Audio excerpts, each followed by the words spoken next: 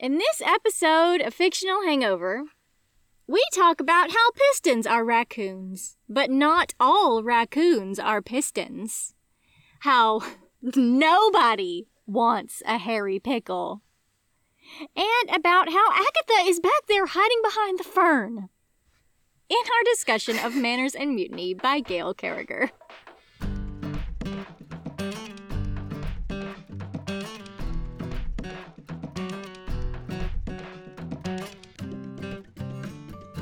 Hey everybody, welcome to Fictional Hangover, a podcast about young adult and new adult books, series, authors, and voice actors that is full of spoilers. I'm Amanda. And I'm Claire, and today we're going to discuss Manners and Mutiny by Gail Carriger. Finishing School, Book the 4th. Standard disclaimer. If you haven't read this book, please remember that Fictional Hangover is all about spoilers. If you haven't read or listened and don't want to be spoiled, stop listening to us and go read or listen to the book. Then come back. If you haven't done this but want to pretend that you have, or if you don't care about spoilers, or if you just like the show so much that you don't care about any of that, then listen up. Yay! I'm so excited. I know. I said that the third one was my favorite, but this one is like the closest second that there ever could be.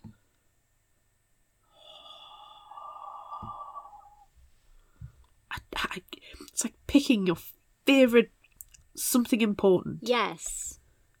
You just can't. It's tough. It's hard to choose, but it's so different from the others. It is. You're right. It is. But I mean, the third one was very different too because we were outside of the school and we were on a train, so kind of outside the school, flying through the air in this one. Yeah, but you're still on the school. Yeah, I despite the fact that you're flying I through still the air. insist. Well, yes, I still insist that the entire series just reads like one great book. Right. So, yes. Yeah. I'm not going to pick a favourite. Yeah. But what I will say is, I adore how Miss Gale books bring people together. Because we know, everybody knows Miss Gale is integral to our origin story, yes. capital O, capital S. Yes. But it's also for superfans, Annie and Bree. So yeah. All right. Well, I have a little bit of background info that has a picture that goes along with it, so we'll have to remember to share that one. But Miss Gale says on her website, so this was the last in a series, which meant I had a lot to tie up. For this book, I ended up using 3x5 cards to keep track of the different threads and plots I needed to wrap up, yet maintain pace. I also wanted to make certain I dropped the right plot points in at the right time without getting too hung up on any one thread. So she has provided a picture on her website of all of her cards that are color-coded, and they're all like spread out on the floor. So, just since, audio podcast here, hello, I'm going to describe this picture. There are, yellow cards are action cards, and there's 30 of them. Blue are information, and there's 22. Purple is romance or an emotional strand, and there are 16 of those. And there's one green one, and the green one is the climax / death card. Ooh. And they're arranged on her floor, spread out loosely by chapter. And then she says that she would go in later and break the chapters down more. But they're nicely arranged, spread out all over the floor. So I need to make sure to share that picture with everyone. I think I know who's the green card. I mean, there's just one. There's just one. Well, there's one notable. Yeah. So, anyway. I feel like we need to tell everybody to settle in, we folks. We really do. And what's special is that, surprise, there is a bonus episode. We got Miss Gale to come back and join us. And I'm so ashamed at us that we didn't ask her to come and talk to us about Ambush or Adore. And I feel like there was a reason for it. There was a reason why we didn't ask her to do it. There was definitely a reason, because otherwise we would have. So I don't I've got a feeling it might have been a break period for her. Yeah. Because she regularly, a lot of our authors have a regular 3-month where they don't make any commitments. Right, yeah. I can't remember. I've got a feeling it might have been around then. Yeah. I don't know. But anyway, she came back, and she always comes back. We talked wafting with her, though, didn't we? We did, but we did not talk about... We did, but we did not talk Ambush or Adore. We talked about Dimity's book, and we talked about Precious' book, but I don't know why we didn't ask her to join us for this one. Something had to have been going on, either in her life or our lives. Something was happening at that time. Definitely. Yeah. Anyway, I feel like we'll rectify that. We will. Somewhat, We will. All right. So, let us begin Manners and Mutiny, Finishing School, Book the 4th. A ball at last! Are you kidding? There's been balls all over the place. The great social... But not this ball! No, this is a different ball. This is another special ball. The great social event will be held at Bunsen and Lacroix's Boys Polytechnique, and most of the girls at Mademoiselle Geraldine's Finishing Academy for Young Ladies of Qualité are excited. It's a chance to dance and flirt with a bevy of fresh meat. But what shall they wear? Conversation turns to décolletage and endowments before Dimity and Agatha realize Sophronia has come over melancholic, mostly because of soap, swoon, but also because of Felix. Lord Mercy, being Bunsen's boy, will be at the ball and could get awkward, 'cause, after what happened with the train heist a couple months ago, and the gunshots and all of that. Sophronia has cut off all communication with him. They are fundamentally different. He is a racist against supernaturals whose family is out to destroy the world, and Sophronia is in love with a werewolf.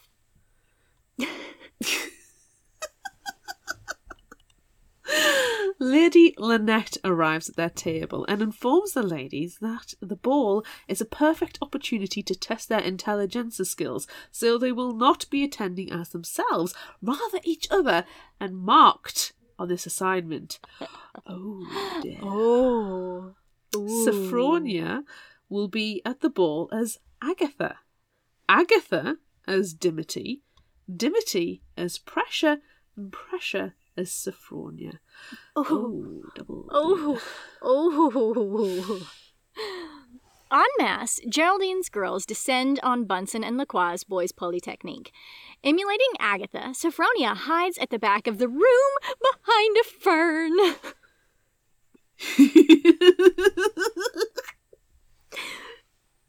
If you know, you know.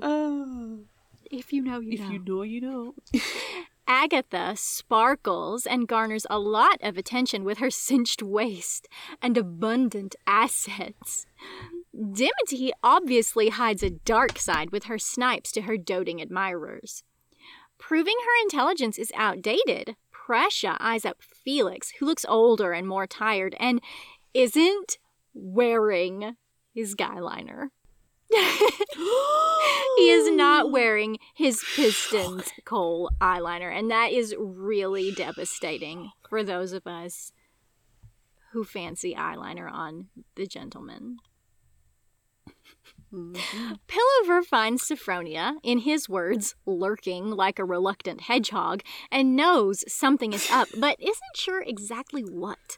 While Sophronia reminds him that they need to throw each other off from their pesky engagement, Dimity uses her fan to communicate that there is an enemy among them. It's Monique.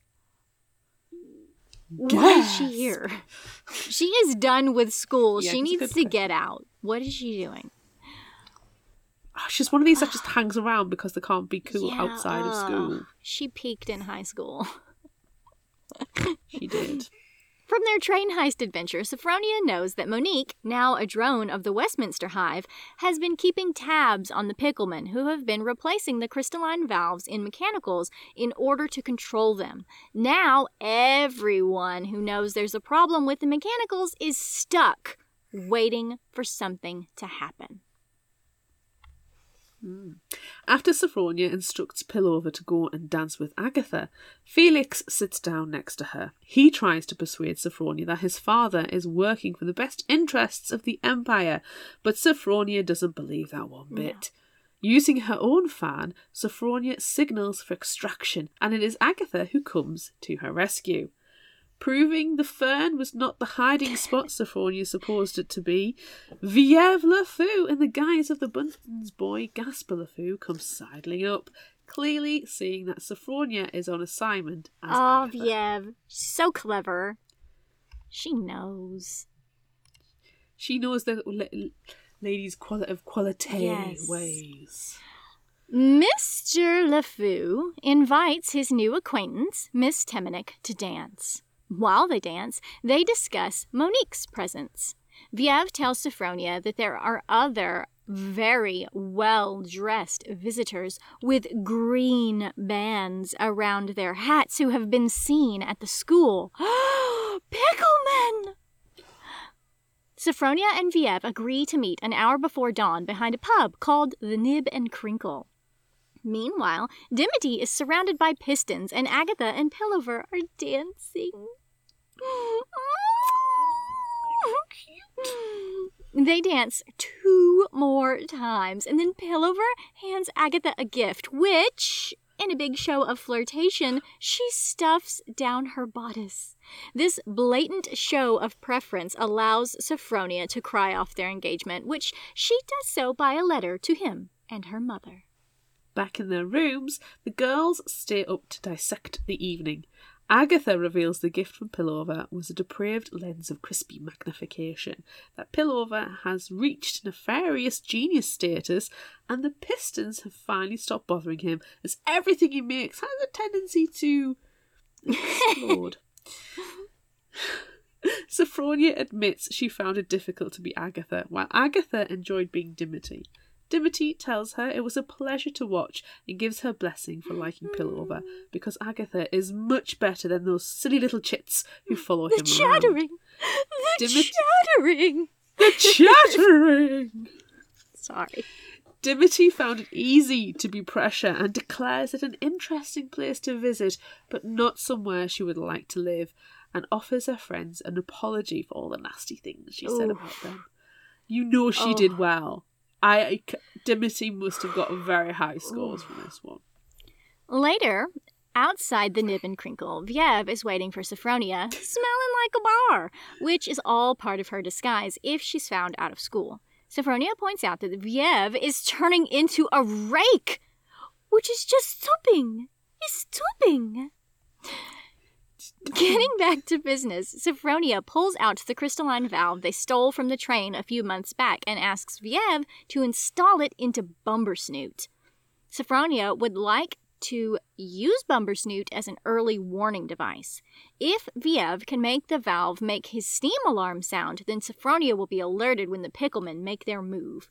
It's a brilliant, unique challenge that may take some time, but Viève is up for it. Before they part, Viève tells Sophronia she saw younger Picklemen, likely Spicers, leave Bunsen's on foot shortly before her. Sophronia will need to investigate. On her way back to the school, Sophronia spots Monique on the goat path looking up at the school through a telescope. Squinting up, Sophronia can see 3 shadows in top hats scrambling toward the pilot's bubble. Picklemen are breaking into the school! The proximity alarms aren't sounding because they were turned off since Professor Braithwaite has taken to dancing along the stabiliser beam, so Sophronia will have to set the alarms off herself. Dashing out of cover toward the dirigible, Monique isn't the only one to spot her as a Pickleman watcher steps out in front of her. As the Pickleman threatens her with his gun, a shot is fired and the Pickleman falls. Monique steps forward, her own freshly fired pistol in hand. Ooh. Up in the dirigible, the shot has woken some of the teachers, and the Picklemen start scrambling faster. The Sooties lower a rope ladder down so Sophronia can dash up. Since Soap left, Smoky Bones, the city's cat, has been the de facto leader of the cities, but the cat lets Handle do most of the work. Point in fact, when Sophronia calls for the closest alarm hallway, it is Handle who points to a door she's never seen before. Behind, the room is filled with mechanicals, and Sophronia is able to set off a cascade of alarms before using her obstructor to sneak out and head to the exterior of the dirigible, quickly making her way to the pilot's bubble. Sophronia quickly scrambles up and can see one of the Picklemen inside the bubble. Once they've got what they came for, the three intruders rappel down. Sophronia tries to intercept them by swinging on her Hurley. Unfortunately, she's only able to kick one of their hats and rips a satchel from their back. This is exactly when the teachers arrive. The teachers don't listen to Sophronia and choose to believe that she has concocted a wild story as to why she was caught.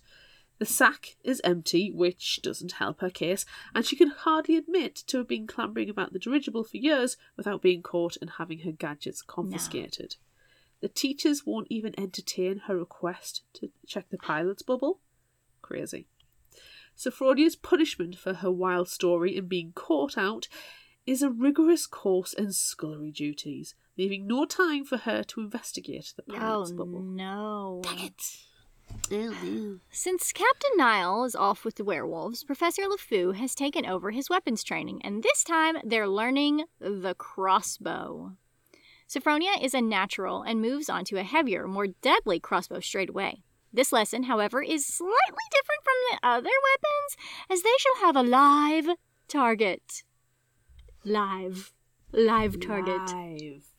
Live it's target. Professor Braithwaite.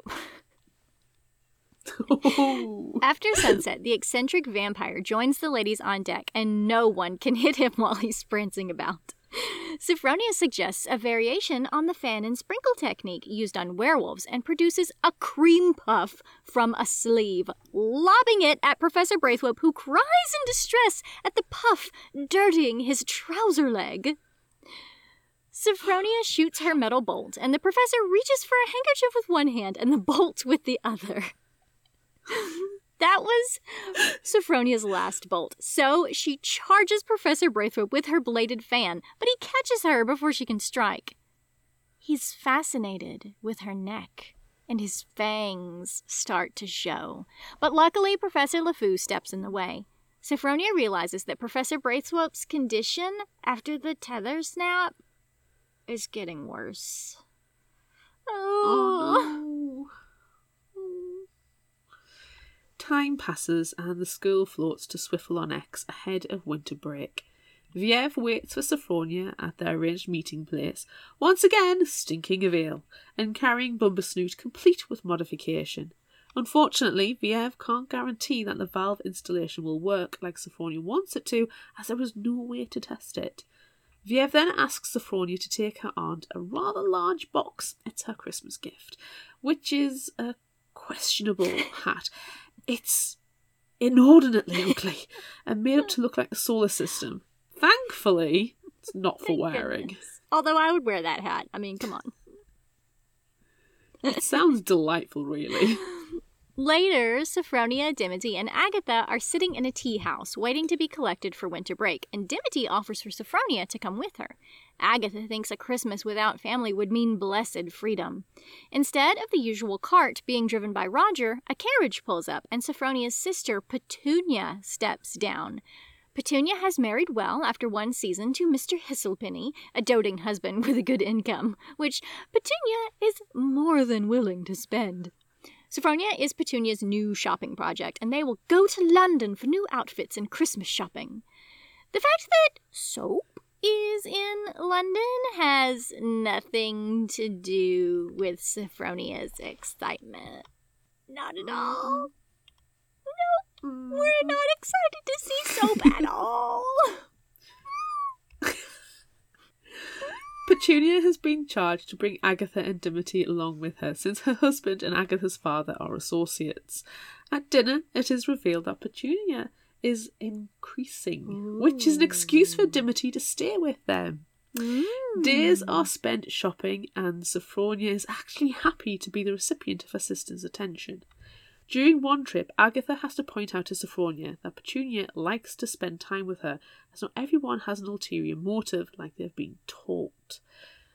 Suddenly, there is a distraction from the front of the shop, and Sophronia is left alone, sure that it was purposeful. Turning, she spots a strong, well-dressed gentleman, not a dandy, but definitely fashionable. It's Soap. Oh, we all swooned. Oh, swoon.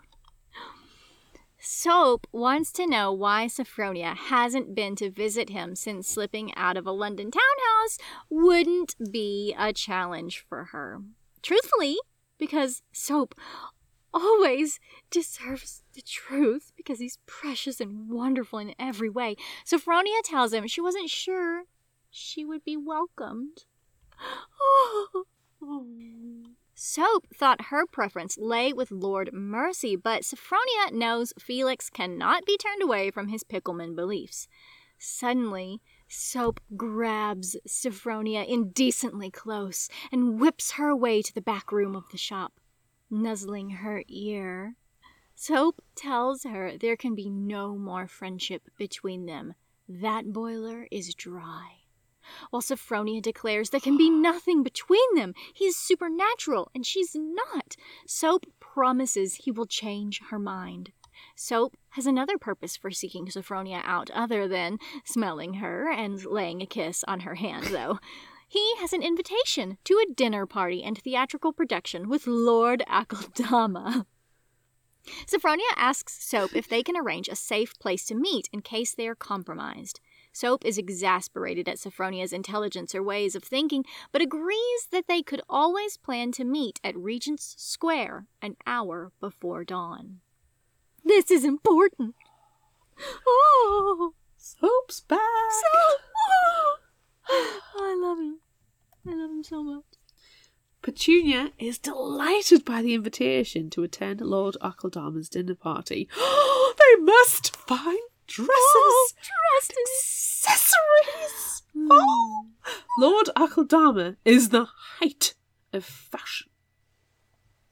When they arrive, Lord Akeldama infuses over the delightful butterflies before him and finds them matching drones as escorts for all the ladies, except Sophronia, who he escorts in himself. Oh.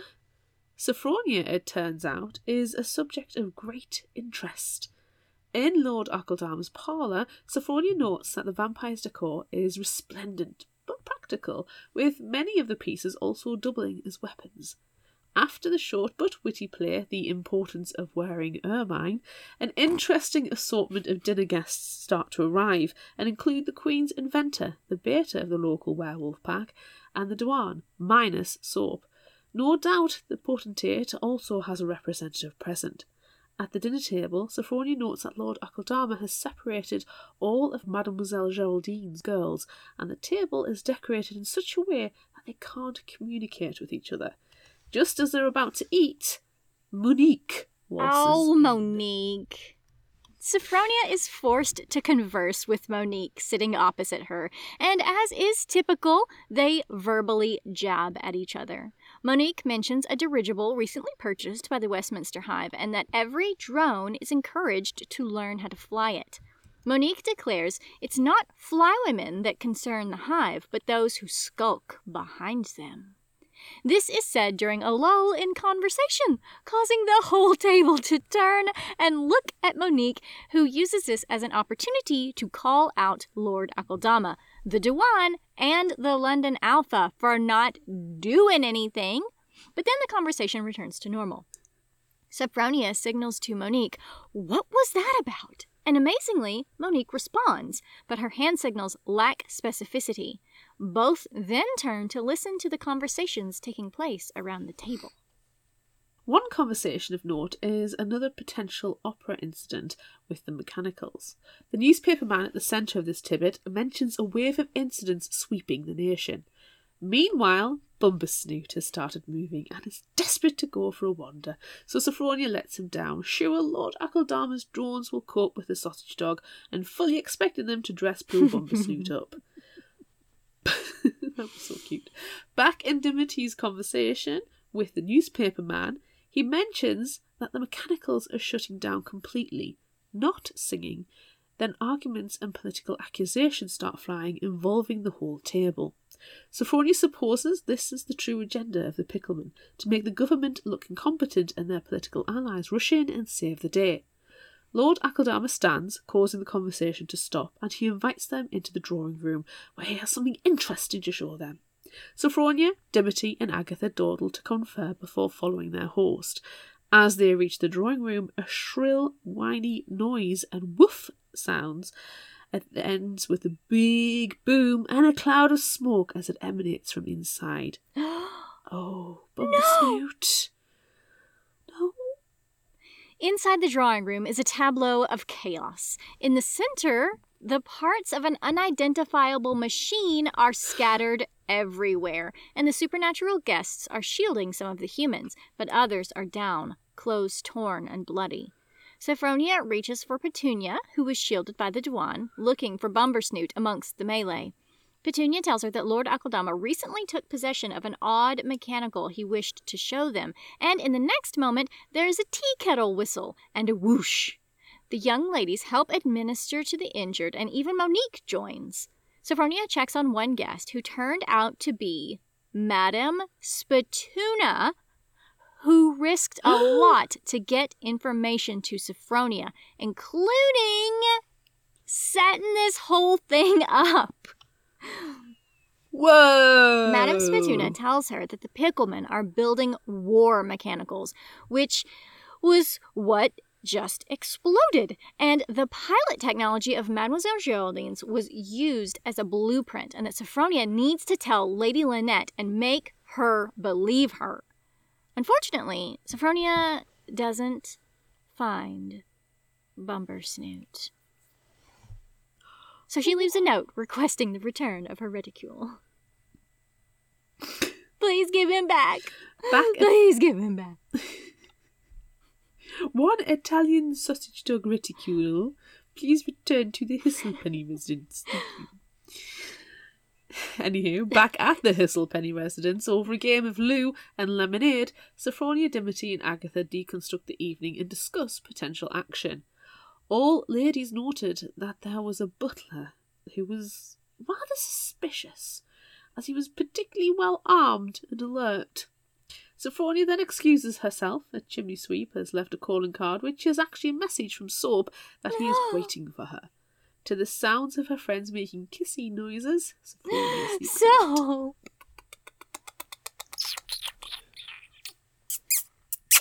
Soap is waiting with the Dewan, who wants to know what Sophronia thinks about the evening.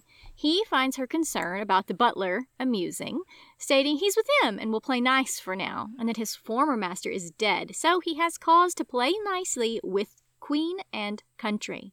Sophronia gives the Dewan her conclusion that the Picklemen are trying to discredit the supernatural set, which he considers but disagrees with, thinking it's something more subtle and that they only need the right command center to make use of their mechanical army. The Dewan informs Sophronia that Duke Goulburn has been elevated to the Grand Gherkin, a Pickleman position second only to the Chutney, and says that a petty man shouldn't be in such power. The Dewan requests that Sophronia try to get information from Felix. Sure, her wiles will still work, while Soap growls in the background. As Sophronia heads back in, the Dewan tosses her Bumbersnoot. Yay! The remainder of the London trip is uneventful. After Christmas, the group convened at the Tamanic residence before heading back to Mademoiselle Geraldine's finishing academy for young ladies of qualité and Bunsen and Lacroix's boys' polytechnic. Agatha is first to arrive and simply wishes she could disappear amongst a gaggle of siblings instead of being the sole child and constant disappointment of an overbearing father. Dimity and Pillover arrive whilst they are taking tea, and soon they are off. On their return, the ladies find a Christmas card from Sid here, waiting for them in their parlour.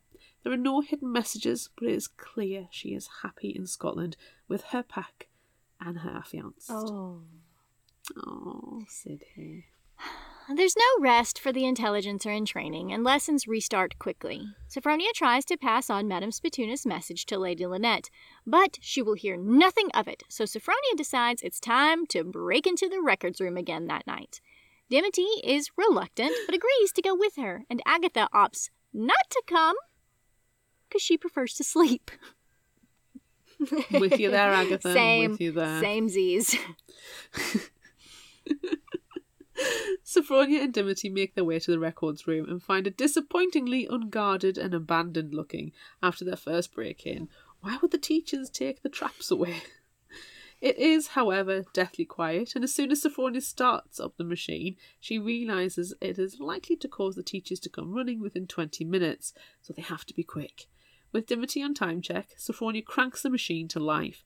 After some time, Sophronia locates Madame Spatunia's record and learns that her real name is Lavish Vita. There's no way that is a real name. It is too perfect. It is perfect. And she has been indentured to the school and showing consistent results over 2 decades of service. The last note was from 3 months ago, noting that she is missing and presumed lost. Dimity calls time, so Sophronia hides her search, but as they leave, they find Lady Lynette, Professor LeFou, and Professor Braithwaite sitting in the hallway playing. Oh, dang. Love it. I'm glad they let them finish what they were up to. Well, it's rude to interrupt. Speaking of, Sophronia and Dimity have to wait for the teachers to play their hand before Lady Lynette dispenses punishment. But they finally learn that they are forbidden to attend the upcoming New Year celebration and will instead have to look after Professor Braithwaite during the event. Back in their rooms, Sophronia points out something curious. Lady Lynette didn't ask what they were looking for in the record room. Sophronia then asked Dimity what records she looked at, and her response is Sophronia's, Agatha's, Monique's, and her own, of course. And then she tried for Sidney's, but hers was not there. Oh. Now, Dimity learned that the teachers think she is better than she thinks she is, which is delightful. Monique's files had a lot of information about her hive, and Sophronia's indicate what she expected, that the teachers recommend she be an independent intelligencer, but no, she has made a promise to be indentured to the Dewan. Agatha's file was the most interesting, and said that she had dealings with Lord Akeldama before, and there was a note that said they think she is running a long-form field operation. Huh? Is Agatha that good? No way. She's failing all classes, isn't she? Oh, wow. Okay. It's now New Year's Eve, and Sophronia and Dimity are well situated with Professor Braithwaite on his private balcony watching the festivities. Even Bumbersnoot is enjoying the spectacle, dressed for the occasion in a black cravat. After they watch the Bunsen's boys board, Sophronia and Dimity try to chivvy Professor Braithwaite inside when Handel appears on the outside of the balcony with a message for Sophronia that someone is waiting for her down on the ground. Swinging down, Sophronia lands in Soap's arms. Swoon! After Soap steals some very passionate kisses, Sophronia finds out he is there without the Dewan's knowledge and being aided by Viev, who steps out from the shadows. Oh, Viev. Sophronia is angry that Soap is risking so much when it is the full moon the next night, so he better have a bloody good reason to endanger himself other than declarations of love. Oh, he does. Picklemen have infiltrated the school disguised as Bunsen's boys. This actually doesn't assuage Sophronia, and they begin to bicker, and the high emotions paired with the nearness of the full moon sparks Soap's change. Viev pulls out a blunderbuss and shoots him, surrounding him in a silver net, which stops the change. Ever the practical French inventor. Oh. For medicinal purposes, Viev suggests that Sophronia kiss Soap. In the meantime, the school has started to drift, and so they scramble to get Sophronia aboard. After Sophronia gets back to Professor Braithwaite's room, she and Dimity decide to sneak to the tea party because they have Pickleman to find. The tea party is in full swing. Sophronia and Dimity spot Agatha and Pilliver conversing rather intently. Then Agatha spots them and signals to them. The signals make no sense, though. So, exacerbated, Agatha and Pilliver dance their way over. Pilliver had told Agatha about the Pickleman infiltration already, and unfortunately, the cats have made their way into the school. Felix wanders over then to flirt and also mock. He spitefully teases Sophronia about knowing what the Picklemen are up to before wandering off. Then, the proximity alarm goes off. Ooh. Mademoiselle Geraldine tells the room to remain calm and sends the teachers to investigate the alarm while she stays behind. Unfortunately, Mademoiselle Geraldine spots Sophronia trying to sneak out. Then the whole dirigible shudders and lists. With orders to stick to your tea, Geraldine's girls and Bunsen's boys try to maintain decorum. But the school has started to sink, and anything that could move does, until the school crashes to the moor. Lady Lynette returns, declares that they are being attacked by flyawaymen and that they are to evacuate to Bunsen and Crow's Boys Polytechnic. Quick! Grab the cakes! Oh! Suddenly, Professor Braithwaite dashes through the dining room holding the sighting bolt for the military mechanicals on deck. Oh no, they forgot about him! They were supposed to be watching him! Oh god! With orders to leave the ship en masse, the students and teachers head out, but Mademoiselle Geraldine remains, stating she never leaves the ship. Sophronia asks Lady Lynette if she may return, worried about Picklemen aboard, Sooty's repairing gas links, a roving vampire, and their clueless and tipsy headmistress. Reluctantly, and with stipulations, Lady Lynette agrees. Informing her friends about what she is going to do and that they aren't to accompany her, Sophronia tells them she needs them to help keep Soap safe and get a word to the Dewan. At this point, Agatha confesses that she can help with that because she's been working for Lord Akeldama the entire time they've been at the school. Nicely done, Agatha. Nicely done. Quietly making her way back to the downed dirigible, Sophronia watches the greasers and sooties at work. There doesn't appear to be that much damage.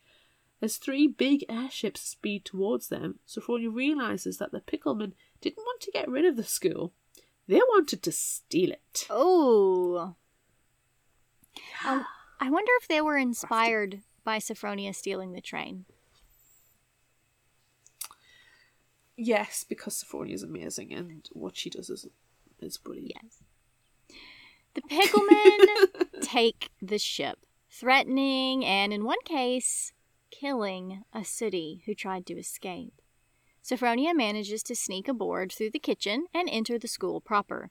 It is disconcertingly quiet as she weighs her options, with Lady Lynette's lessons ringing through her head and the feeling of the dirigible beginning to float.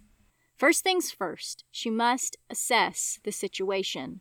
Sophronia finds the hold full of giant, gargoyle-esque mechanicals, and making her way to the boiler room, she finds the Sooties being worked like slaves. Sophronia then checks the teachers' rooms and takes whatever useful weapons she can find, including a wicker chicken, which explodes. Oh, the wicker chicken! In the dining hall, Sophronia spots the bulk of the Picklemen.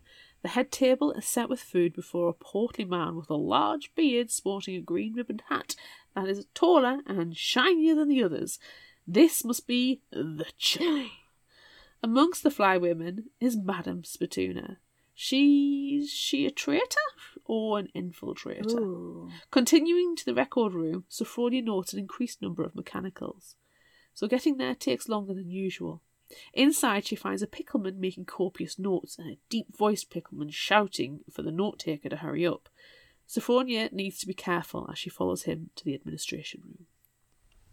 Sophronia presses her hearing trumpet to the door and hears Mademoiselle Geraldine and Professor Braithwaite inside. Now that Sophronia knows all the players, she can start to plan. Heading to Lady Lynette's classroom, Sophronia stages a dramatic scene where she looks regal and guileless while playing the harp. Dreadfully, it should be said, for the note-taker to find her, and it works a treat. The poor pickleman is no match for Sophronia, as society dictates he must be polite, and so she's able to confuse him with fripperies, drama, and a wicker chicken, and then knock him out and tie him up. Once he's hidden under a piano, Sophronia grabs her prizes, his notebook and Professor Braithwaite's sighting bolt, and heads to find her next victim. Deep voice. Posing as a maid bearing refreshments, Sophronia enters Deep Voice's room. Spotting Mademoiselle Geraldine tied up and Professor Braithwaite caged, injured, and naked. Ooh. Hang on. Mademoiselle Geraldine is far too calm to be an annoying headmistress tied to a chair. She's been on the true purpose of the school all along. Gosh, damn it! Finally, dropping her act, Sophronia readies her weapons, and when the moment presents itself, she sprays acid at Deep Voice, and as he paws at his face, Sophronia presses her bladed fan to his neck. Mademoiselle Geraldine, who has been free for quite some time, thank you very much, then frees Professor Braithwaite and they all enjoy a light repast. When the professor is full and healed, he throws his leftovers out the window. Bye, Deep Voice. Oh. Bye. Imagine just a corpse falling down from the sky, landing. Ooh. Au revoir. Split. After Professor Braithwaite bops another pickleman, who came knocking on the administration room door, Sophronia shows her headmistress and the professor where their prisoners can be hidden, trussed up under the balconies. Secured in Sophronia's private room, the three make plans to take back the dirigible. Professor Braithwaite and Mademoiselle Geraldine will secure the pilot's bubble and squeak deck, while Sophronia will liberate the dining hall with the help of the wicker chicken. The next evening, with the school over halfway to London, is set off to take back the school. Sophronia heads to the dining hall to find the flywomen, picklemen, and Madame Spatoona surrounding the chutney. When the older intelligentsia spots Sophronia, she indicates the explosive nature of the wicker chicken in her hands. Madame Spatoona tries to offer a distraction, indicating for Sophronia to remain hidden, and as she sneaks out, Sophronia leaves the chicken in Madame Spatoona's capable hands. The older intelligentsia makes a grab for it and sacrifices herself in the explosion. Sophronia is thrown from the dirigible, glass and shrapnel everywhere, and as she dangles from the ship by her Hurley, she instinctively set off. The world fades to black. Oh no, she got exploded. Sophronia wakes in a great deal of pain and somehow climbs to Sister Maddie's balcony, but passes out again. She's woken sometime later by Bumbersnoot making a loud whistling noise. The picklemen have activated the valves. Handel bursts open the balcony door and drags her inside. Mademoiselle Geraldine is also there, lying prone, having taken a bullet to the calf, while Professor Braithwaite is asleep in the potting shed. Once Handel doctors Sophronia, updates are provided on what transpired in their tasks. Next, Sophronia will have to liberally use Mademoiselle Geraldine's fake pastries, which turn out to be explosives, to take out the rest of the picklemen. Of course they are. Of course. The only thing they can do is to crash the school before reaching London, because the picklemen have already started to take over the mechanicals, and once in the capital, they will deploy the mechanimals they have in the hold. Yikes. Ooh. Before heading out to crash the ship, Sophronia spots a small airship following them and suspects it's her friends. Sending a message via crossbow bolt to meet at the Soapy entrance, she watches the other airship dip down. Yay! It's them! Now Sophronia and the others have to get down to the hatch. They liberate the Sooties and, with a tiny invading army, the boiler room is taken. Outside in the airship, Sophronia finds Dimity and Agatha with Monique at the helm and Felix manning the boiler. That is shocking. Quickly, the Sooties scramble to the smaller ship, followed by Mademoiselle Geraldine, who declares Sophronia properly finished. Dimity declares that she will stay with her, but Sophronia has an important job for her to do. Dimity needs to get the word out about the Pickleman and the mechanicals, so she hands over the notes she took from the Pickleman tied to the piano.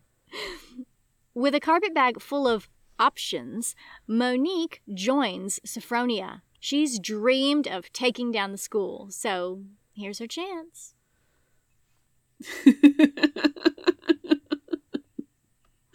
As they head to the squeak deck to set off the soldier mechanicals, Sophronia and Monique take out the lamps, filling the hallways with gas. Once there, Sophronia takes out the key Mademoiselle Geraldine gave her and activates the mechanicals, who will come rolling out on deck. Taking the sighting crossbow, Sophronia fires at one of the balloons, and her second bolt goes into the back section of the ship.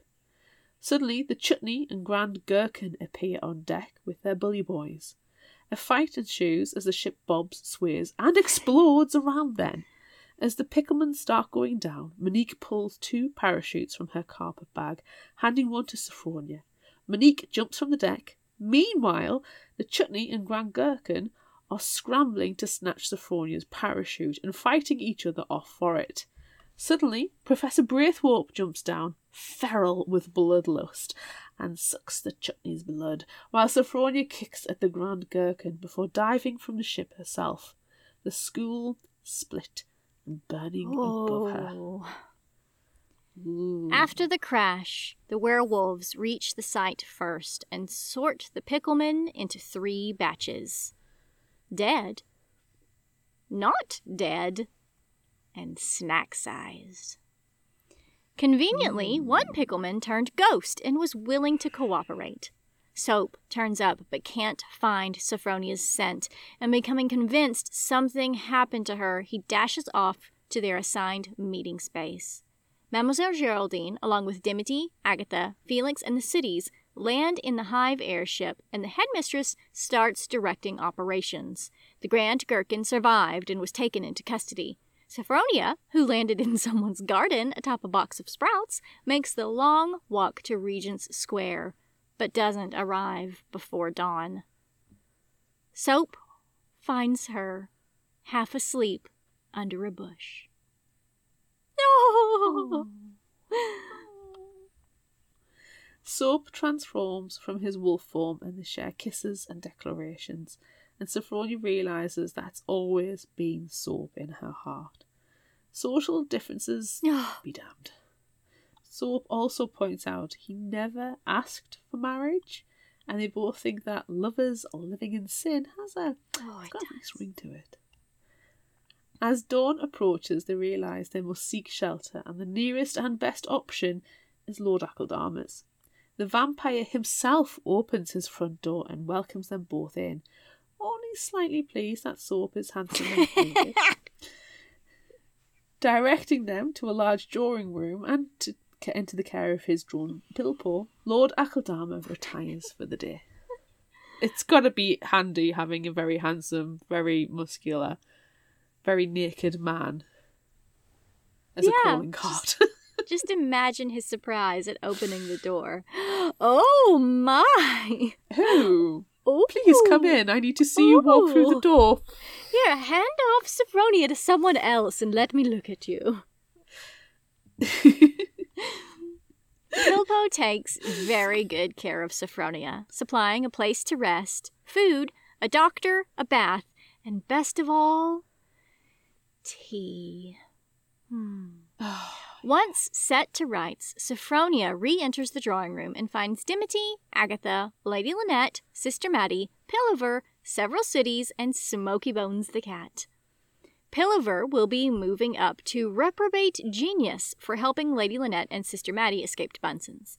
Sophronia explains what happened aboard the school and apologizes to Lady Lynette and Sister Mattie about the school's loss. But no matter, Mademoiselle Geraldine has a bee in her bonnet about starting a school for underprivileged boys and training them to be physicians, so the rest of the teachers will go off to their own occupations. Eventually, Monique stops by, bringing the morning paper. The leading article is about the Picklemen engaging in treason, and there is now public outcry against mechanicals. Before taking her leave, Monique stares at Lady Lynette until eventually her old teacher declares her finished. Not that it really matters anymore, but principle. She also declares Dimity and Agatha finished too. Aww. Mademoiselle Geraldine adopted Handel, and they immigrated to America, where Handel became a very well-respected and rich physician. Lady Lynette opened an acting school in London. Sister Mattie set up shop in a seaside resort. Vieve graduated Bunsen's to distinction, moved back to France, attended university, and set up a shop with her aunt. Professor LeFou was seen on occasion returning to Dartmoor, where there were rumors of an eccentric hermit who liked to dance with the rabbits. Meanwhile, while they wait for Soap to be trained, Sophronia is to be installed with a respectable family to look out for a baby who inherited the mechanical patents that certain unsavory Italians are showing a bit too much interest in. After the Pickleman treason, all mechanicals were destroyed, with the exception of Bumbersnoot, who was gifted to Queen Victoria and became the royal alarm dog. Rumor has it, he's still wandering about the palace, shedding small piles of ash.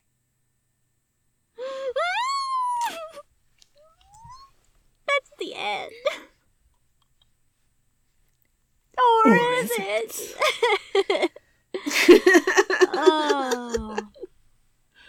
Oh, it's so good. Should we want to have a swoon over Soap We again? should.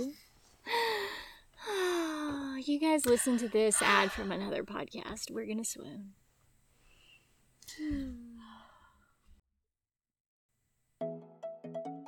Hi there, I'm Volley, one of the hosts of the Reading Queens podcast.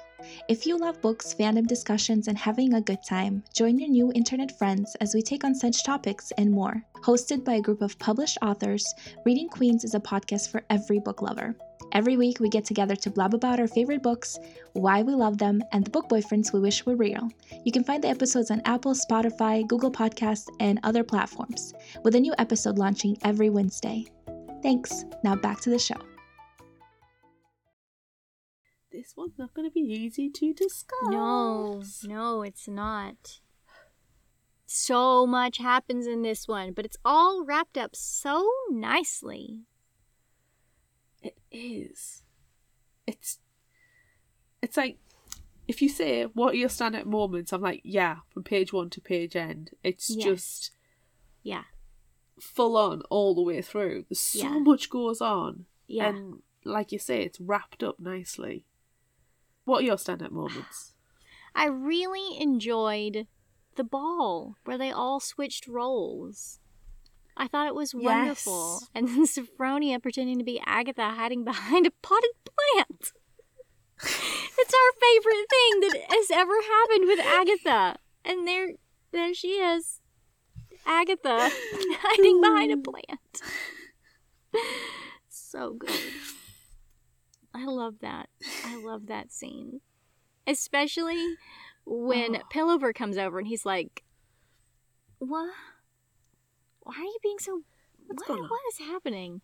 And then Felix is like, oh, you're not acting like yourself at all. And you just want to say, no, duh. Is anybody? Use your brain, Felix. Stupid jerk. Your eyes, use them. Jeez. They're not exactly taught to be observant at Bunsen's, though, are they? He probably can't observe what's going on around him on account of all the eyeliner. yeah, it's just so thick at this point. They never clean it off. They just keep They applying just layers. keep adding it. Layers and layers and layers. So when you finally see him without the eyeliner, it's because he's sweated it off and it's just fallen off as one clump. Yes. There's a thunk Yes. on the floor. Yeah, and it's like a pair of sunglasses fell off. But it's Exactly. just his eyeliner. Like, he looks like a raccoon. Yeah. Yeah, he's taken off his mask. Eventually, all pistons look like raccoons. Yes. Pistons are raccoons. That's what I'm gathering from this conversation. Fact. All pistons are raccoons, but not all raccoons are pistons. Yes. It's a mathematical equation, really. No, I think you're right, because if you look at Felix and Pillover, our examples at Bunsen's Boys, Mm-hmm. one is a raccoon, one is not Yes. a piston. One is a raccoon and one is not. One is a piston and one is not.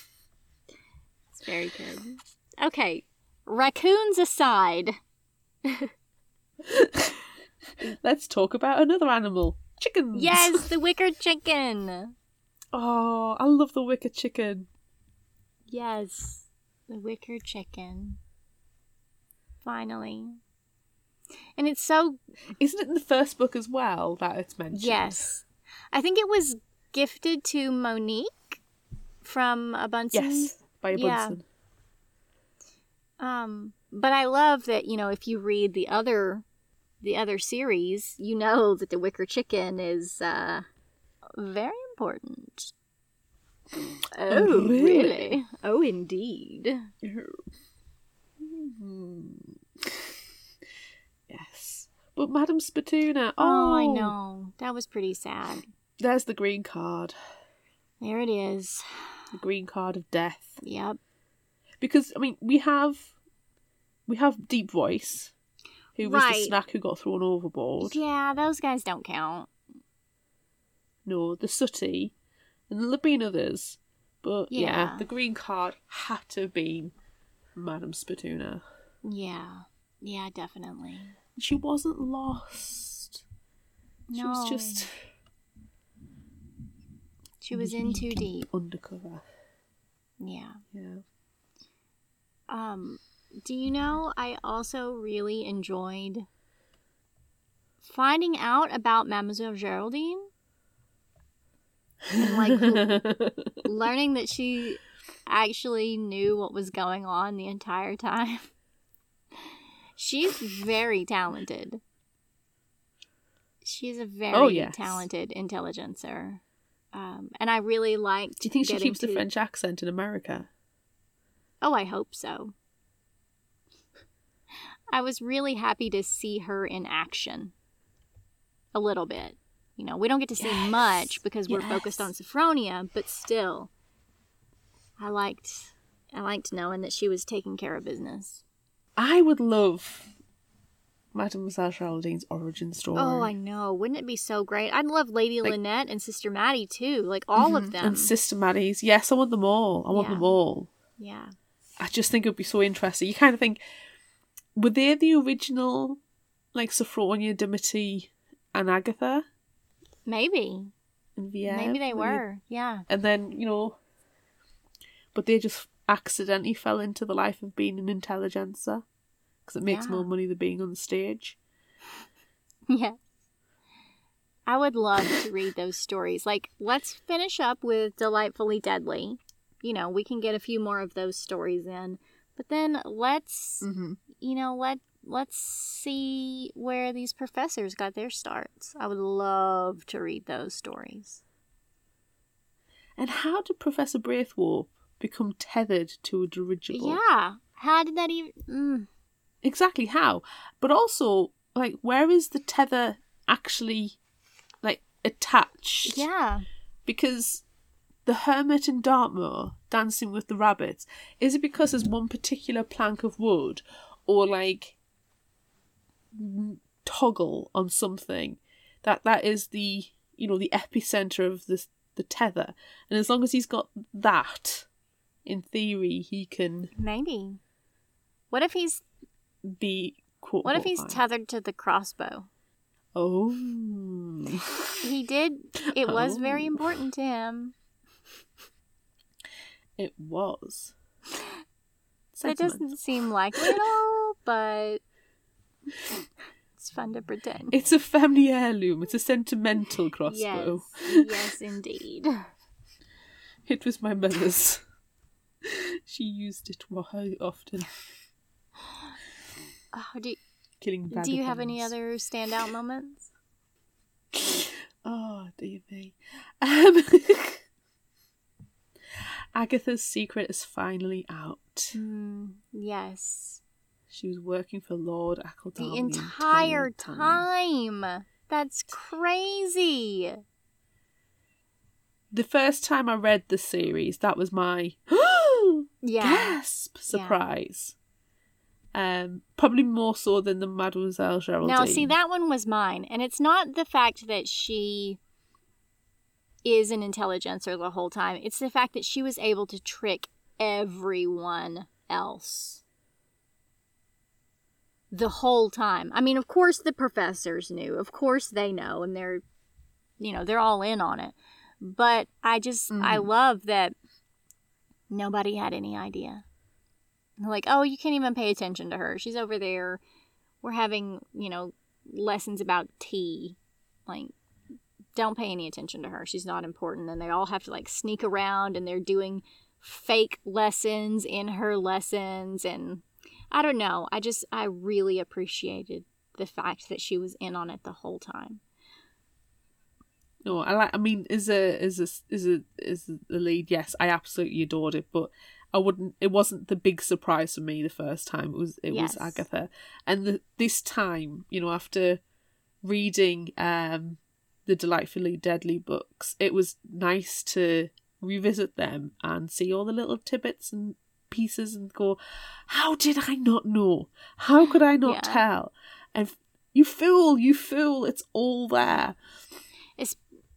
And just knowing that Agatha's secret's out. It made me so happy, after having reread these so many times.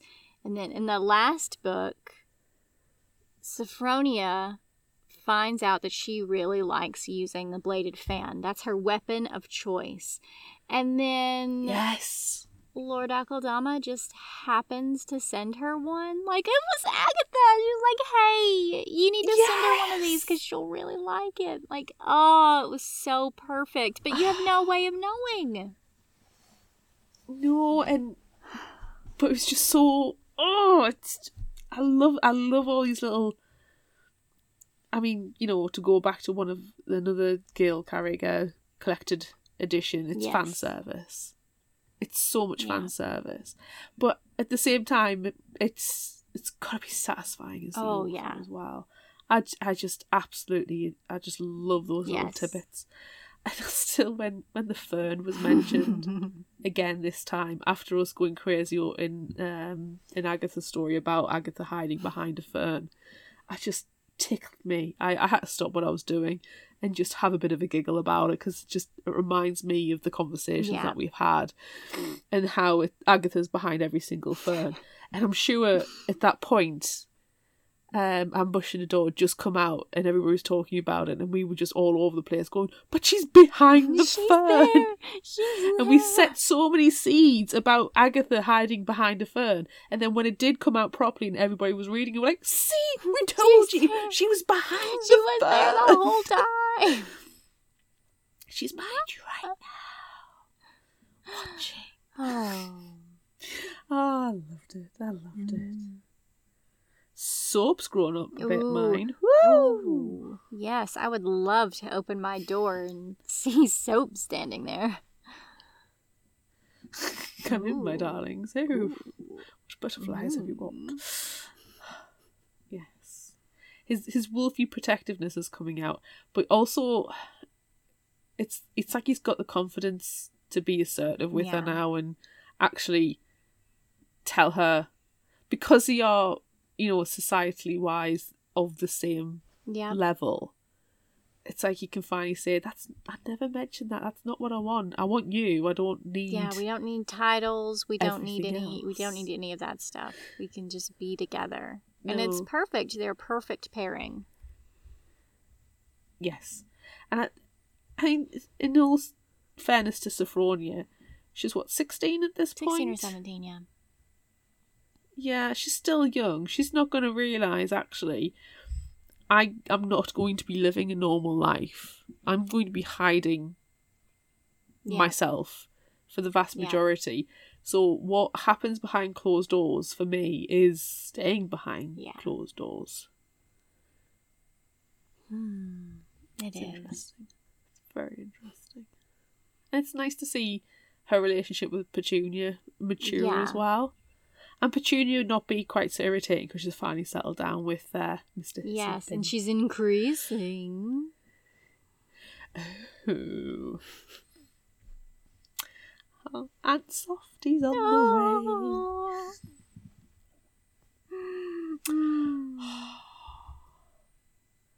So the way. And it's nice to see Agatha and Pillow's relationship coming together. Oh, I know. They're so I cute. love them. It's so awkwardly Yes, cute. I love them. Whereas Soap and Sophronia are quite like hot. Soap is hot. They're just so freaking awkward. They're precious. They are very precious. And it just makes me want to go back and read Ambush or Door again. It does. It really does. And I very recently read Reticence. Because Yeah. it gives you all the feels. I don't know, it's so difficult. I mean, I feel like I'm just mentioning, or we're both mentioning just everything that happens in the entirety of the book, because it's the grand finale of the series, and it's done exactly as it should be. It's so good. It's so perfect, and it so perfectly ties into everything else going on in the universe, in the Parasolverse. Yeah. It's just, Miss Gale is so talented. Yes. Oh, I don't think she gives herself enough I credit know. on how, I don't think she does. yeah, and putting those little tidbits and those seeds in, or extracting them later Yes. and going, yeah, that's going to be Yeah. useful. We never find out who the chutney is, though, do No, we? I don't think The so. great chutney. No, I don't They're never know. named.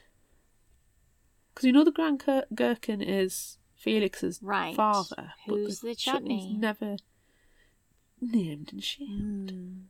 Is that your surprise? Can I give you my I was about to surprise while say, we talk is that about your the chutney, surprise actually? that you don't know who the chutney is? Partly, but the other part is how much facial hair the Picklemen have. I mean, we today are dressed as Right. Picklemen, the villains of the piece, Yes. with sans Right. facial hair. Yes. Because, but I was honestly surprised. I'd totally forgotten how much facial hair the Picklemen were described as having. That's a very good surprise. It's hard to have a surprise, though, after having read this series so many times. It really is, but it was nice that I'd totally forgotten about that and went, hang on, Wait what? a minute. No. Ew. Ew. I do not want a hairy pickle. No. I'm sorry. No. If you pickle is hairy, put it back. Gross.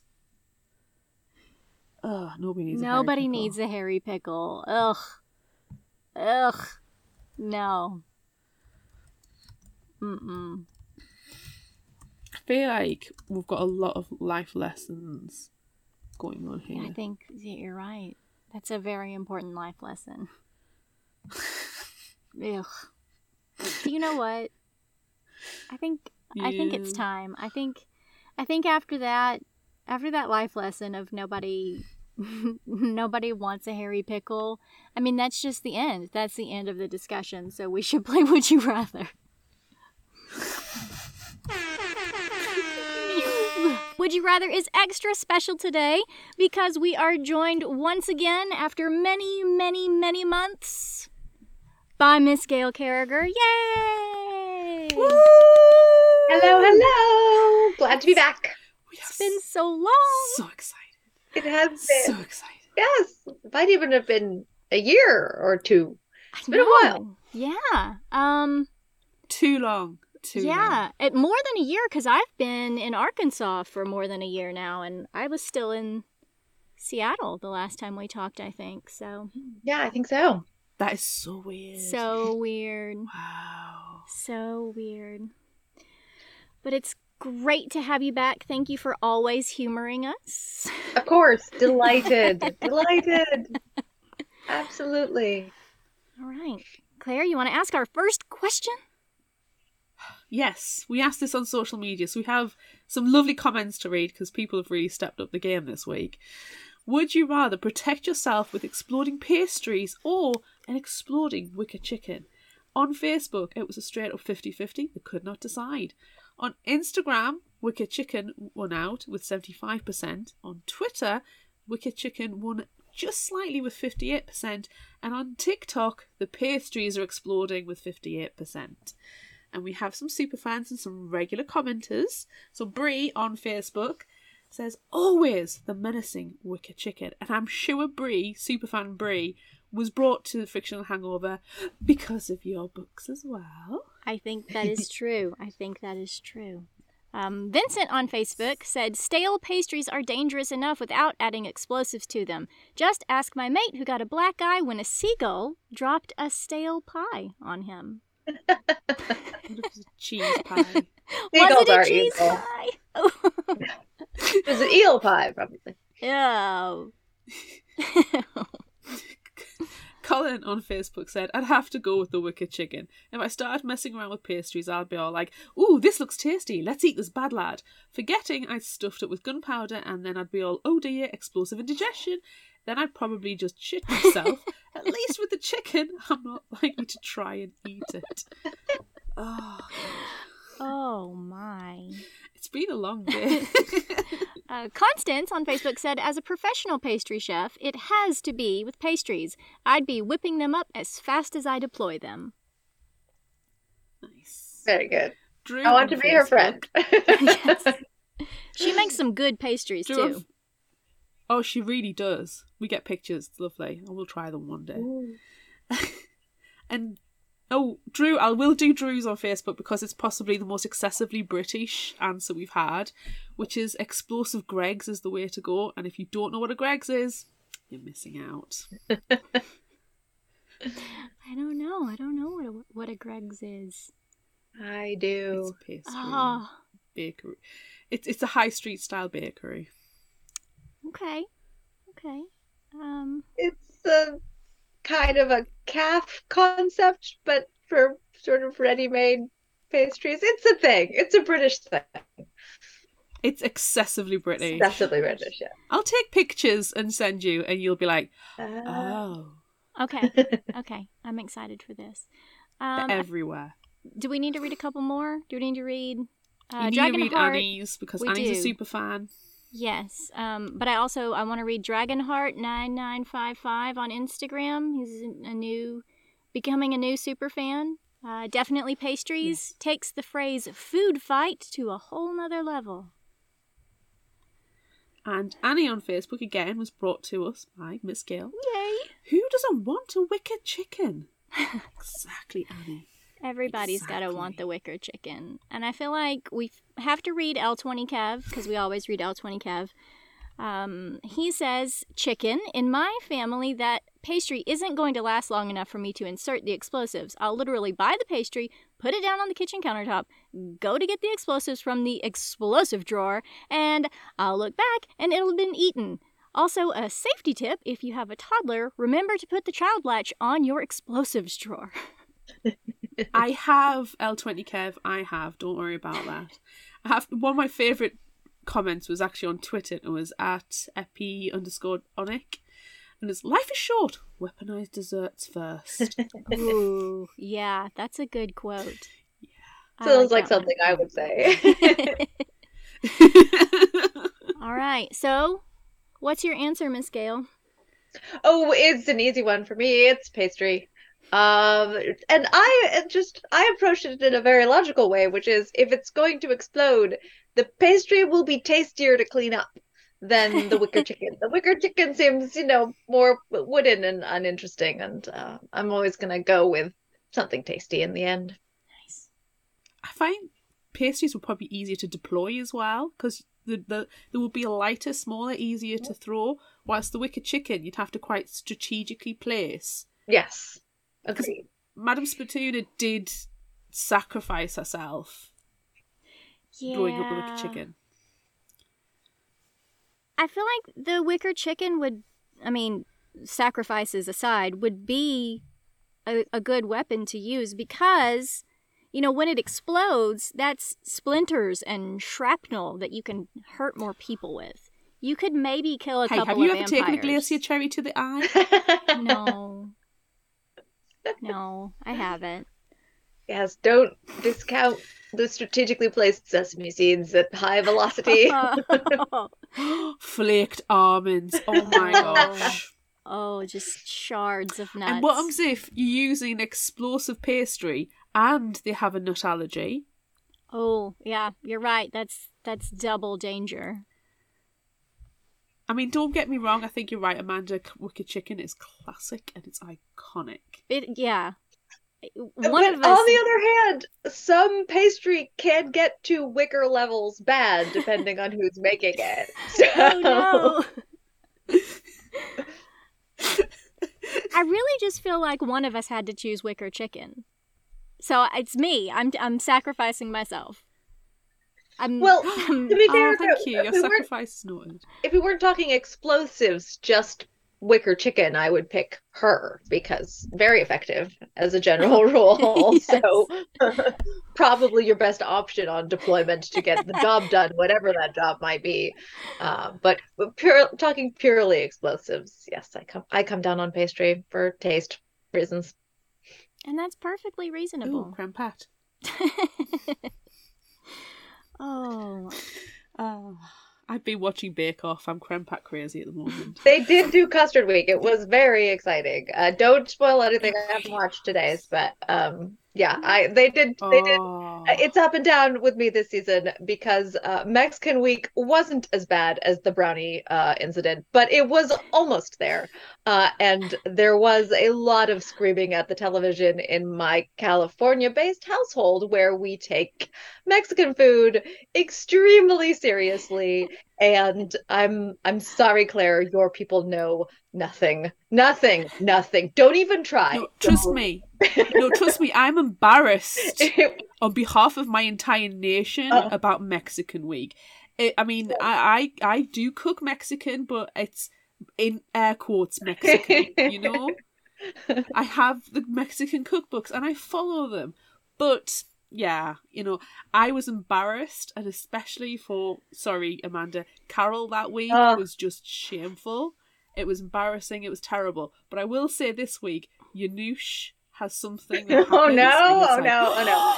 Yeah, I will. The Mexican Week, we were seriously discussing whether a piñata of Paul Hollywood was a possibility for Halloween, because we were like, we got to take it out on something, because it was upsetting. But like I said, we thought it might be as bad as the brownies, but it wasn't as bad as the brownies, so it was all good.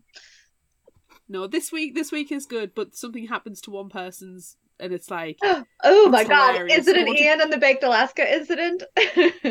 No, not at all. Okay. But so it's in the technical challenge, and then afterwards you'll go, ooh, okay, oh, I'm excited. And then you'll go onto his Twitter, and then you'll see what his public statement is about it. Oh, that's all I'm saying. My goodness. Okay, all right. It's not.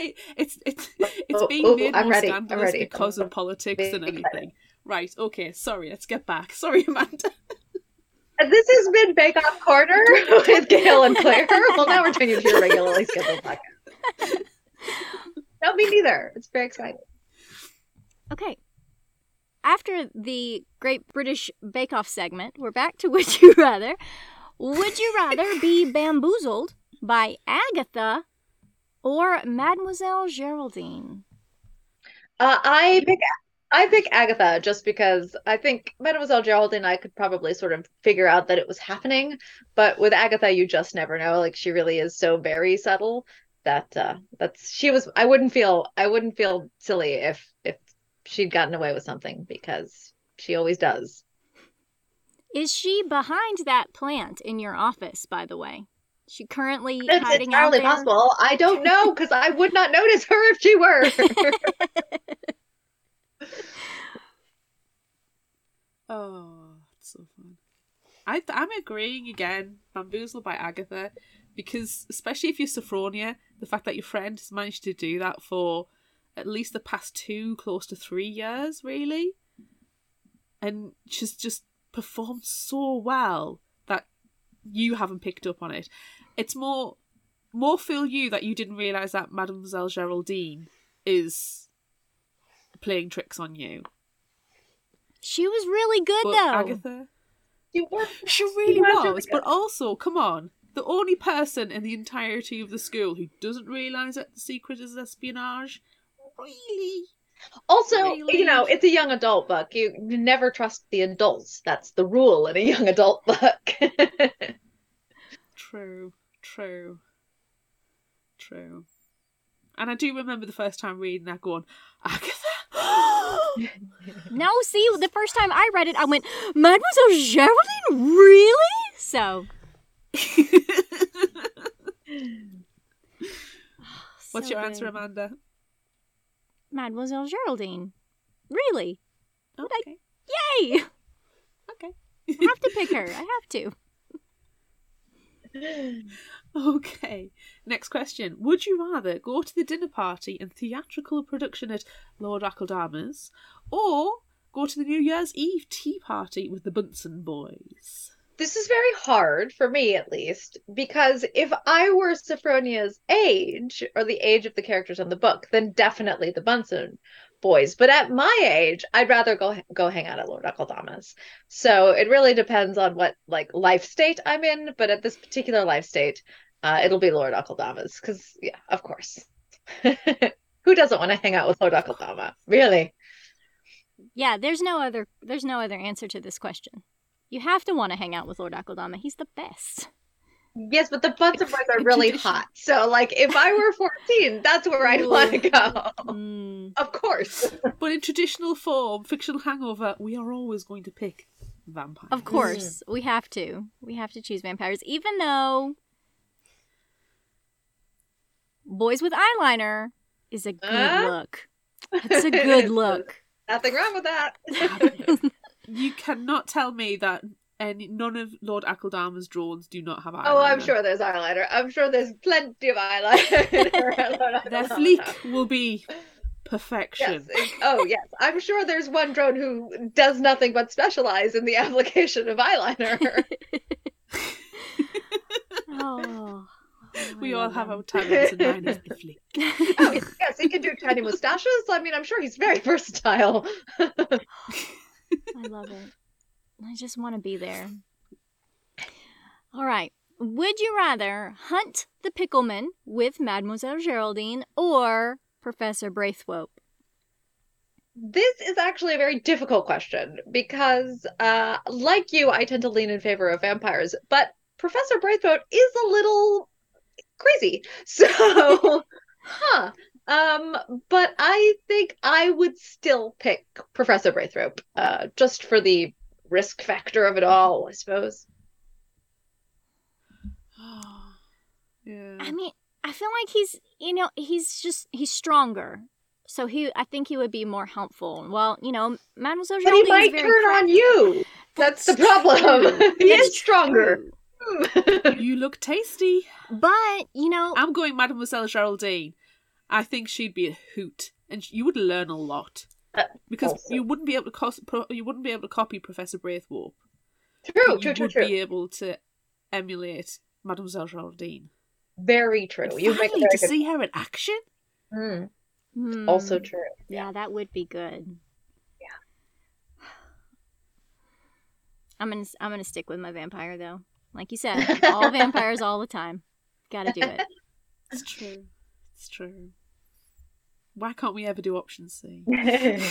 Both. Both. No. All Not of after the last above. week. No more. No more option C, not after last week. Last question. Would you rather blow up a dirigible or crash a dirigible? Definitely crash.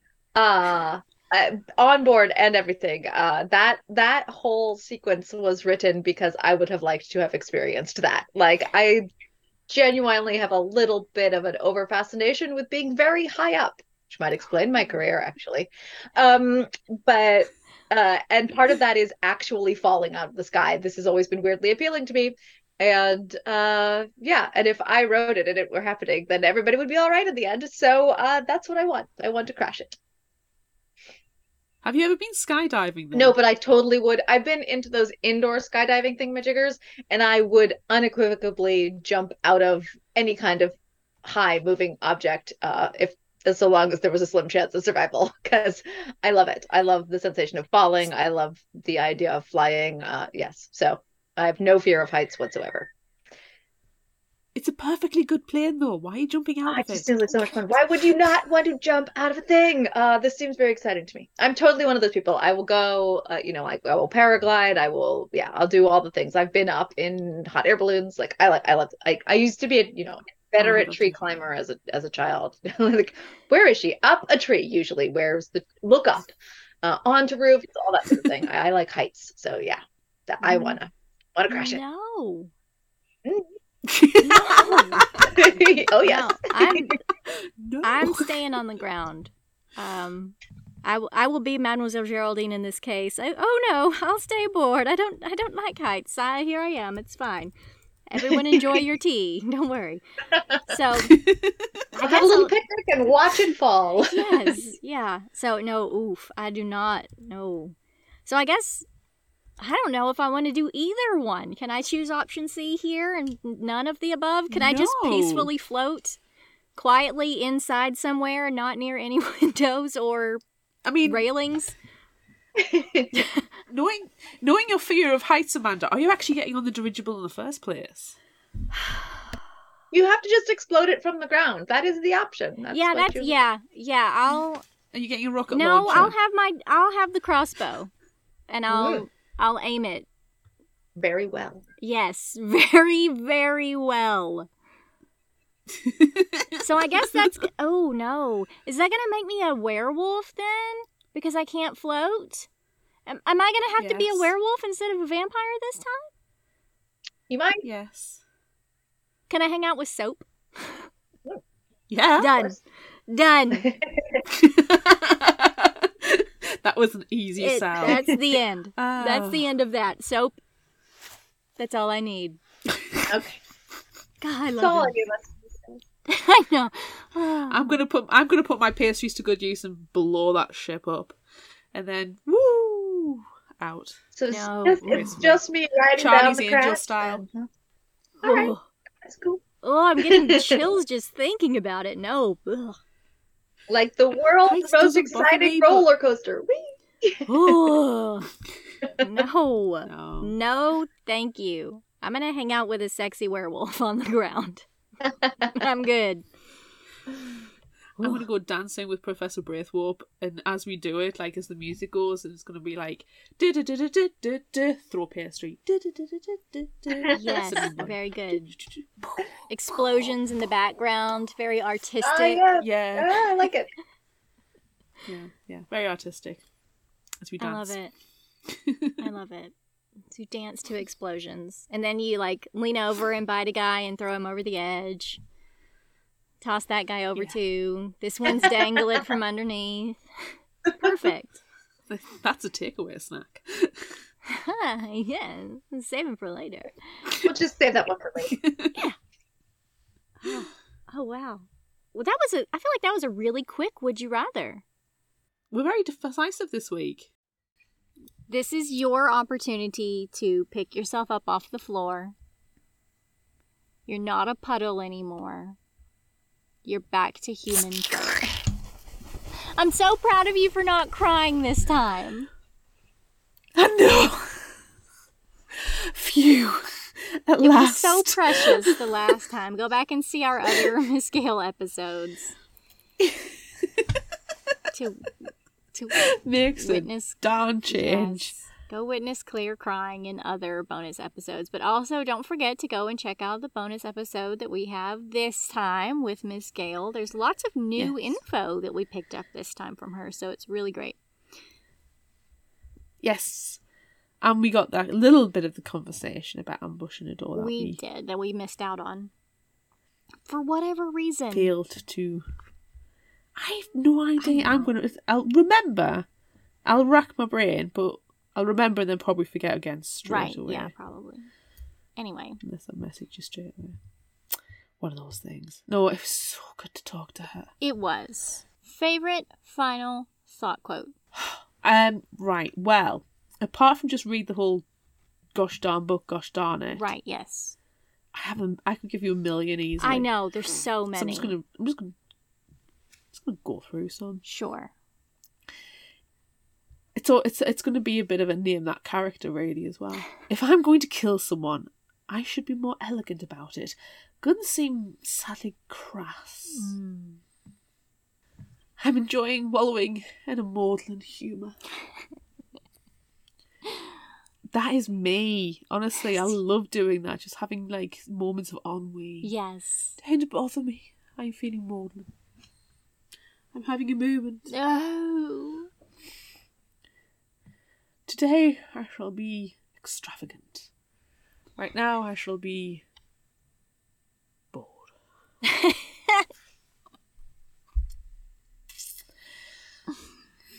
had to do this one. Oh, hold on. Channel my Mademoiselle Geraldine. And I shall have to talk in the French accent. All we be well, young people of quality. Stick to your tea.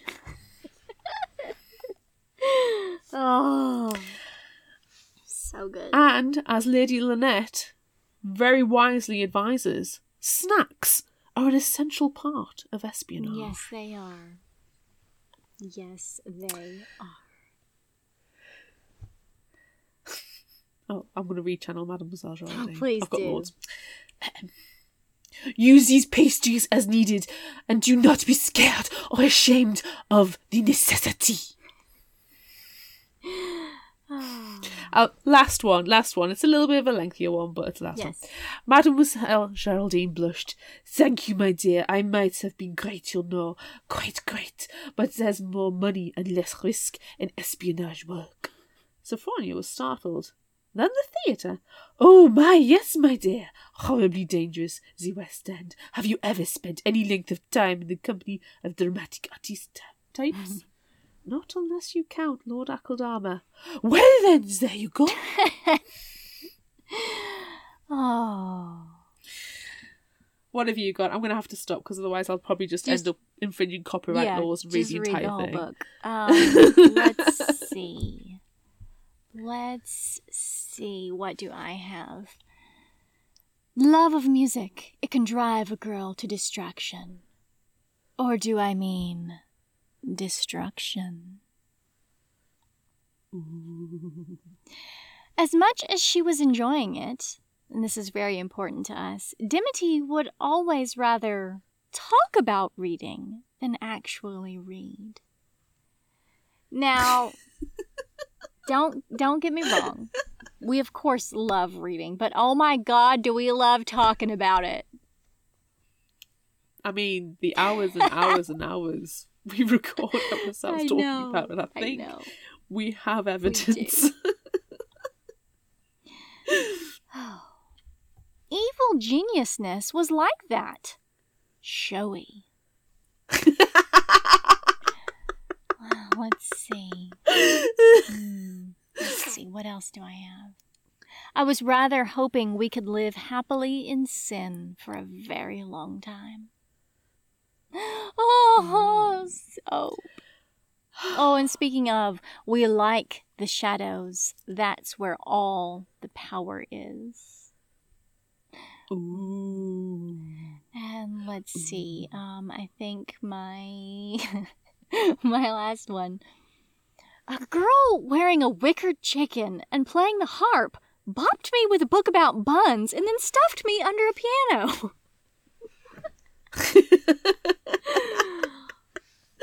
That scene with Sophronia terribly playing the harp was fantastic. And terribly acting, let's face it. Oh, my name is Monique de la sure it is. Oh, I am just a female. Oh. I am playing the harp. The music, it is so soothing to the soul. Oh. You could take a few lessons from Mademoiselle Geraldine. Yes. Yes, indeed. All right. Anywho. If you liked this, try this. I am going to recommend a Molly Harper book, and it's not the Vampire Jane series, which I do harp on about because I love it, but Molly Harper is a chicken soup for the sole author for me. And this one is called Changeling, and it's a Sorcerer and Society series. But it fits in with the whole... You'll get the tenor. Yes, of course. If 14-year-old Cassandra Reed makes it through her first day at Miss Castwell's Institute for the Magical Instruction of Young Ladies without anyone discovering her secret, maybe, just maybe, she'll let herself believe that she really does belong at Miss Castwell's. Except Cassandra Reed's real name is Sarah Smith, and up until now she lived her whole life in the Warren, serving a magical family, the Winters, as a non-magical Snipes are bound by magical guardian law to do. That is until one day Sarah accidentally levitates Mrs. Winter's favourite vase in the parlour. But Snipes aren't supposed to have magical powers, and the existence of a magical snipe threatens the world order dictated by it during the Guardian's restoration years ago. If she wants to keep her family safe and to protect her own skin, Sarah must figure out how to fit into posh Guardian society, master her newfound magical powers, and discover the truth about how ordinary girl can become magical. So you've got the school, you've got the supernatural element, and you've got the do you fit in? Do you really fit in? Are you supposed to be there? Kind of subversion. And Molly Harper does snarky as well and funny. She's like a Sunday afternoon light read when you just want to enjoy yourself. Fun. So I highly recommend. What have you got? Lady of Devices by Shelley Adina. Ooh. London, 1889. Victoria is queen. Charles Darwin's son is prime minister. And steam is the power that runs the world. At 17, Claire Trevelyan, daughter of Viscount St. Ives, was expected to do nothing more than pour an elegant cup of tea, sew a fine seam, and catch a rich husband. Unfortunately, Claire's talents lie not in the ballroom, but in the chemistry lab, where things have a regrettable habit of blowing up. When her father gambles the estate on the combustion engine and loses, Claire finds herself down and out on the mean streets of London. But being a young woman of resources and intellect, she turns fortune on its head.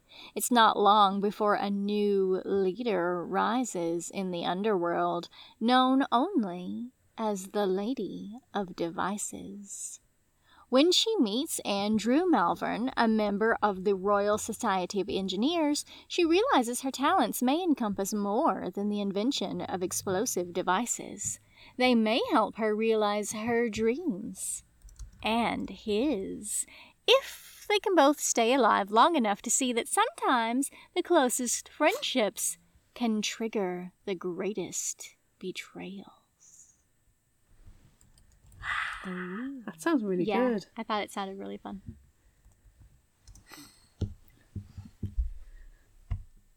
Do we have... I feel like there's an obvious one. Spotlight. Yes, there is. Please tell me it's what I'm thinking it is. Of course it is.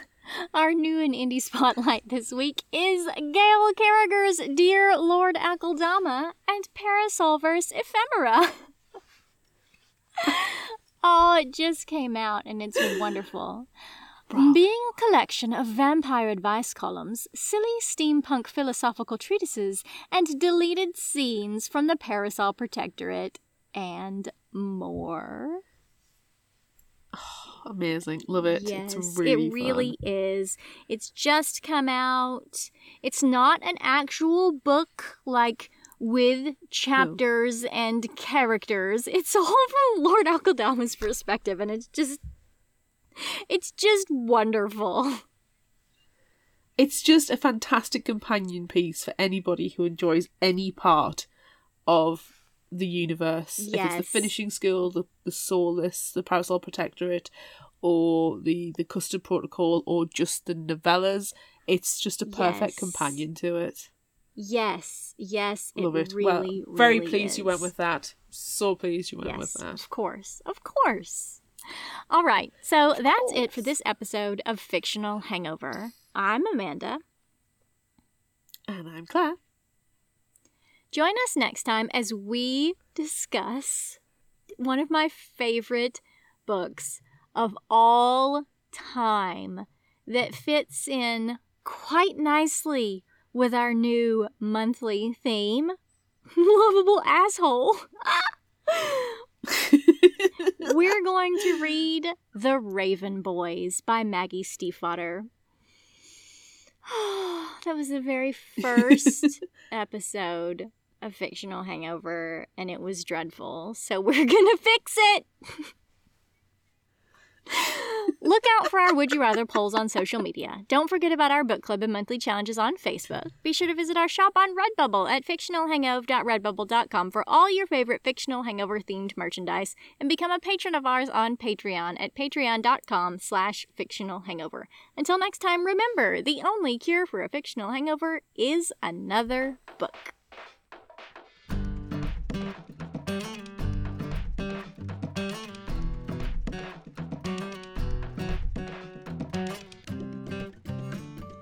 You can find us at fictionalhangover.com, follow us on Instagram at fictionalhangover, find us on Facebook at facebook.com/fictionalhangover, and on Twitter at fictionalhangover, no ER. If you like this episode, check out our others, and be sure to rate, review, and subscribe so you don't miss out. And finally, special thanks to Liz Emerson for her music. You can find her on Facebook and Patreon. Thanks for listening.